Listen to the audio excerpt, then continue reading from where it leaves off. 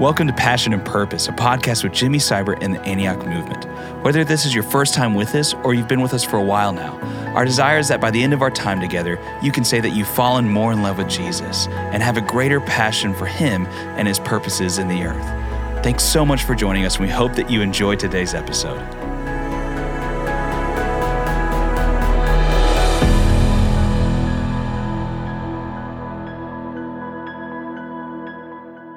Hey everyone, Brandon here with Jimmy. How's it going today? Going okay, man. Going okay. Yeah. Hey, thanks. I just want to say thank you again for continually serving us as a people, even as you're in this season of some physical discomfort. Yeah. Thanks. We appreciate you a lot. Thank brother. Thank you. Well, last week we got to talk a little bit about discipleship, and we were talking about how do we hear people's stories? How do we cover people that God's given us responsibility for to lead, to pastor? And at the same time, there's a whole world out there who is longing to be discipled, and maybe a little bit of what we call evangelistic discipleship in our workplaces or even family members. And thought maybe we could talk a little bit about that today. So maybe take us in what is this kind of discipleship for you in your mind? Yeah. So the thing when we talk about going make disciples. That word in Matthew 28 is, as you're going, make disciples, right? As you're going, be teaching, loving, leading people, connecting people to Jesus. We talk about people are lost. Jesus would look out on the multitudes like sheep without a shepherd, and a lot of those people he was looking at were Jews or were people even following him. But they were just kind of lost out there. They were just drifting. So you have the drifting believer, you have the drifting non-believer, you've got the drifting person that's not sure if they're a believer, right? Yeah. So in one way, everywhere we go, we're always looking for, God, who are you highlighting that I'm to love, to serve, to help, to story with them, and to move them along in a continuum. Maybe I'll say it another way. What everybody's made for Jesus. They just don't know it yet. Everybody's made for a relationship and is hungry for a genuine, authentic encounter with God and with people that is genuine. Therefore, everywhere we go, we're saying, in my workplace, who are those 2-3 people, God, that you're highlighting that I should invest in, disciple, as the Scripture says. Whether they know Jesus or don't, whether they're a nominal believer, whether they're feeling lost, who am I bringing back to Jesus or bringing into the fold? And what I find is with most people, why it gets a little fuzzy out there on how do I do evangelism or how do I disciple, is that we're thinking that it happens outside of our normal flow of life. Yes. And the big deal is, I would say, if it doesn't happen in your normal flow of life, it won't happen consistently. Amen. So can I break it down a little bit for you? Go for it. Okay. So let's start with where we live. Okay. So wherever we live, who are the 5 households around you? What are their names? And you begin praying for them. That's just basically what we do. Every neighborhood we've lived in, we took the whole block, met everybody, brought them cookies, said hello, and now we know who their names are, who lives in their house. And we started praying for them. As a family, we would take Tuesdays and fast and pray for our neighborhood. We did this for 15 years when our kids were all in the house. And then little by little, we would begin to look for open doors and opportunities. And every year, or we would see somebody come to the Lord, or a family, or a household reached, simply by identifying and praying for the people around me, right? You live in a space that God has given you to take dominion over. You take dominion by praying, not over your own home, but the homes around you, and then you keep your eyes open. Just one funny story, one of the guys that lived across the street was a bowler, like he liked to bowl. And, I can have fun bowling, but I wouldn't say it's my greatest strength. So I said, well, hey, man, let me go bowling with you, and kind of played to his strength. And got to know him. And we'd have him over for dinner, and he was interested in the things of Jesus, but not totally in. And so we'd just talk about life. I'd help him at work, issues, whatever. And then funny deal is I invited him to church. And back in those days, we were going to Highland Baptist Church. And the pastor that Sunday talked on the gift of tongues. I'd never heard him do a message before or since in 20 years of pastoring. And the guys, my buddies, my new guy, he's taking notes feverishly. And I'm thinking, what in the world? So afterwards I said, hey, man, and I was a little awkward. He said, no, I was so excited that the guy was talking about tongues. He said, I've been talking to this lady online in Idaho. What? And she's a bowler too, and that's how we're having this relationship. And she said, I've been going to this church where they're talking about tongues. Have you ever heard anything about that?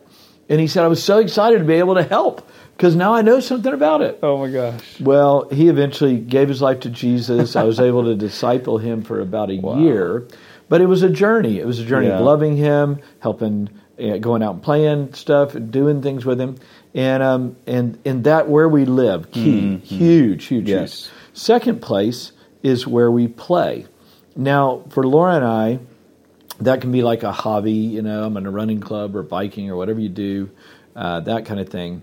But for us, it had to be integrated with our kids' lives. Yeah. So the soccer team was it. Yeah. And so I would always just, wouldn't tell people I was a pastor, but would be friends with them, love them, care for them, and say, God, would you move?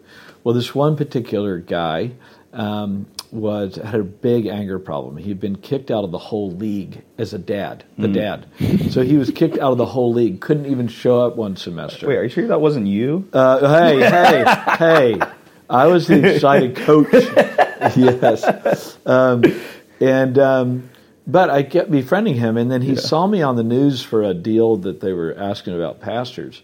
And he comes up to me and he says, you blank and blank blank, you didn't tell me you were blank and pastor. And I said, well, hey, man, I just wanted to be your friend and just wanted to love you and care for you, man. So how can I help you? And he said, alcoholic, anger problem, can you help me?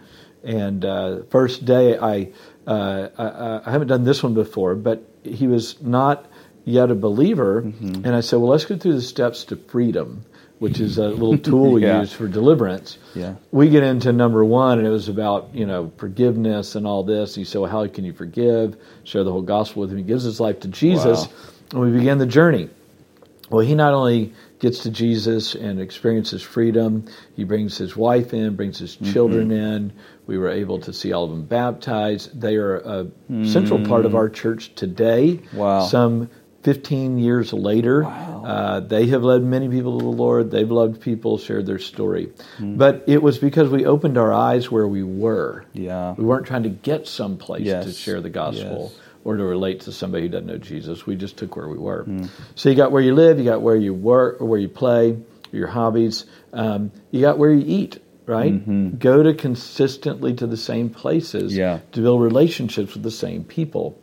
And I think that if you, what I would often say is, if you have 30 seconds with somebody, just say, bless you in the name of the Lord. Love them. If you have 3 minutes, what does that look like? If you got 30 minutes, if you know that this is where you're going to frequent, build a relationship with them. Yeah. And find out their interests, who they are, etc. And again, many of our people shared so many stories of a waiter or waitress or a friend that they met just out eating, and we've seen again whole restaurants affected just by people loving people, praying for them, and all that good stuff. And then where we live, where we work, where we play, that work piece is really key. And again, we already talked a little bit about that, but God has you in a place doing a job that He has ordained. Yeah. Now, then that means there's people involved. And if there's people involved, then people matter. Yes. We have one guy that has started little prayer groups and now has led over 40 people to the Lord. He has, he calls them services. He has prayer meetings first 30 minutes in the morning, then he has a second 30-minute slot.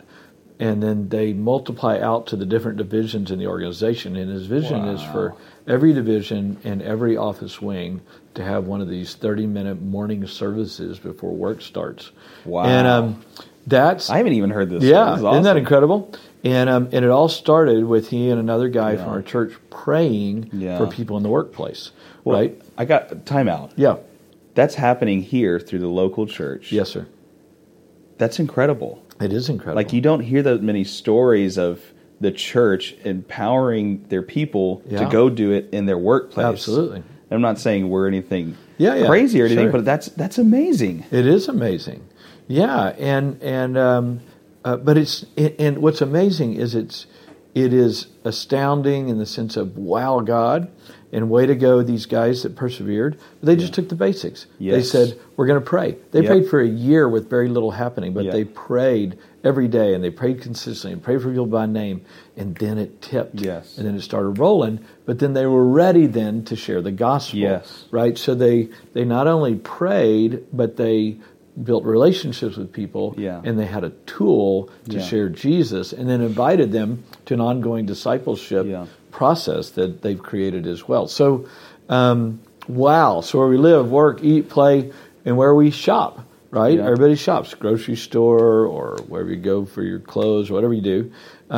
These are just opportunities that are just sitting there, low-hanging fruit. Just as we go, we're making disciples. Yes. And I think that when I view life that way, as I go, I'm making disciples, then every interaction matters with somebody. Yes. When people are with me, I hope that they get taken one step closer to Jesus. From the simplest smile to caring about their family, to asking them a question, to simply saying, having a good day, or God bless you. I mean, we're talking the cup of cold water matters. Yeah.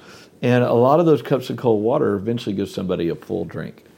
How about that? That's good. It's the 1,000 acts of kindness sometimes that create the salvation, the discipleship, and mentoring. And so, so I think that discipleship is specific, but it is also very broad. Yeah. And remember, disciple making is not about just what you do; it's about who you are. Yes. And I think that one of the greatest lies of the devil is to minimize the power on our lives. Yeah. I mean, we are the most powerful thing in the universe, this side of heaven, right? Of course, Jesus, the Holy Spirit, the glory of God. But we are the vessels of God for the glory of God to be made manifest on planet Earth. We're the light of the world. We're the hope of His glory. And when we are attentive to being who we are and active in simply loving people in the name of Jesus, then we end up changing atmospheres and changing workplaces and changing restaurants. And it doesn't always happen in a miraculous, spontaneous, though it can, and it does every once in a while. Yeah. But it's blessed is the man or woman who perseveres, for theirs is the crown of life. Amen. So, hey, wherever you are today, go where you live, work, play, eat, shop. Yep. Look for those intentional conversations. Amen. Let's do it. Thanks so much for tuning into this episode of Passion and Purpose, a podcast with Jimmy Seibert and the Antioch Movement. For more information, please visit jimmyseibert.com and antioch.org. We'll see you next time.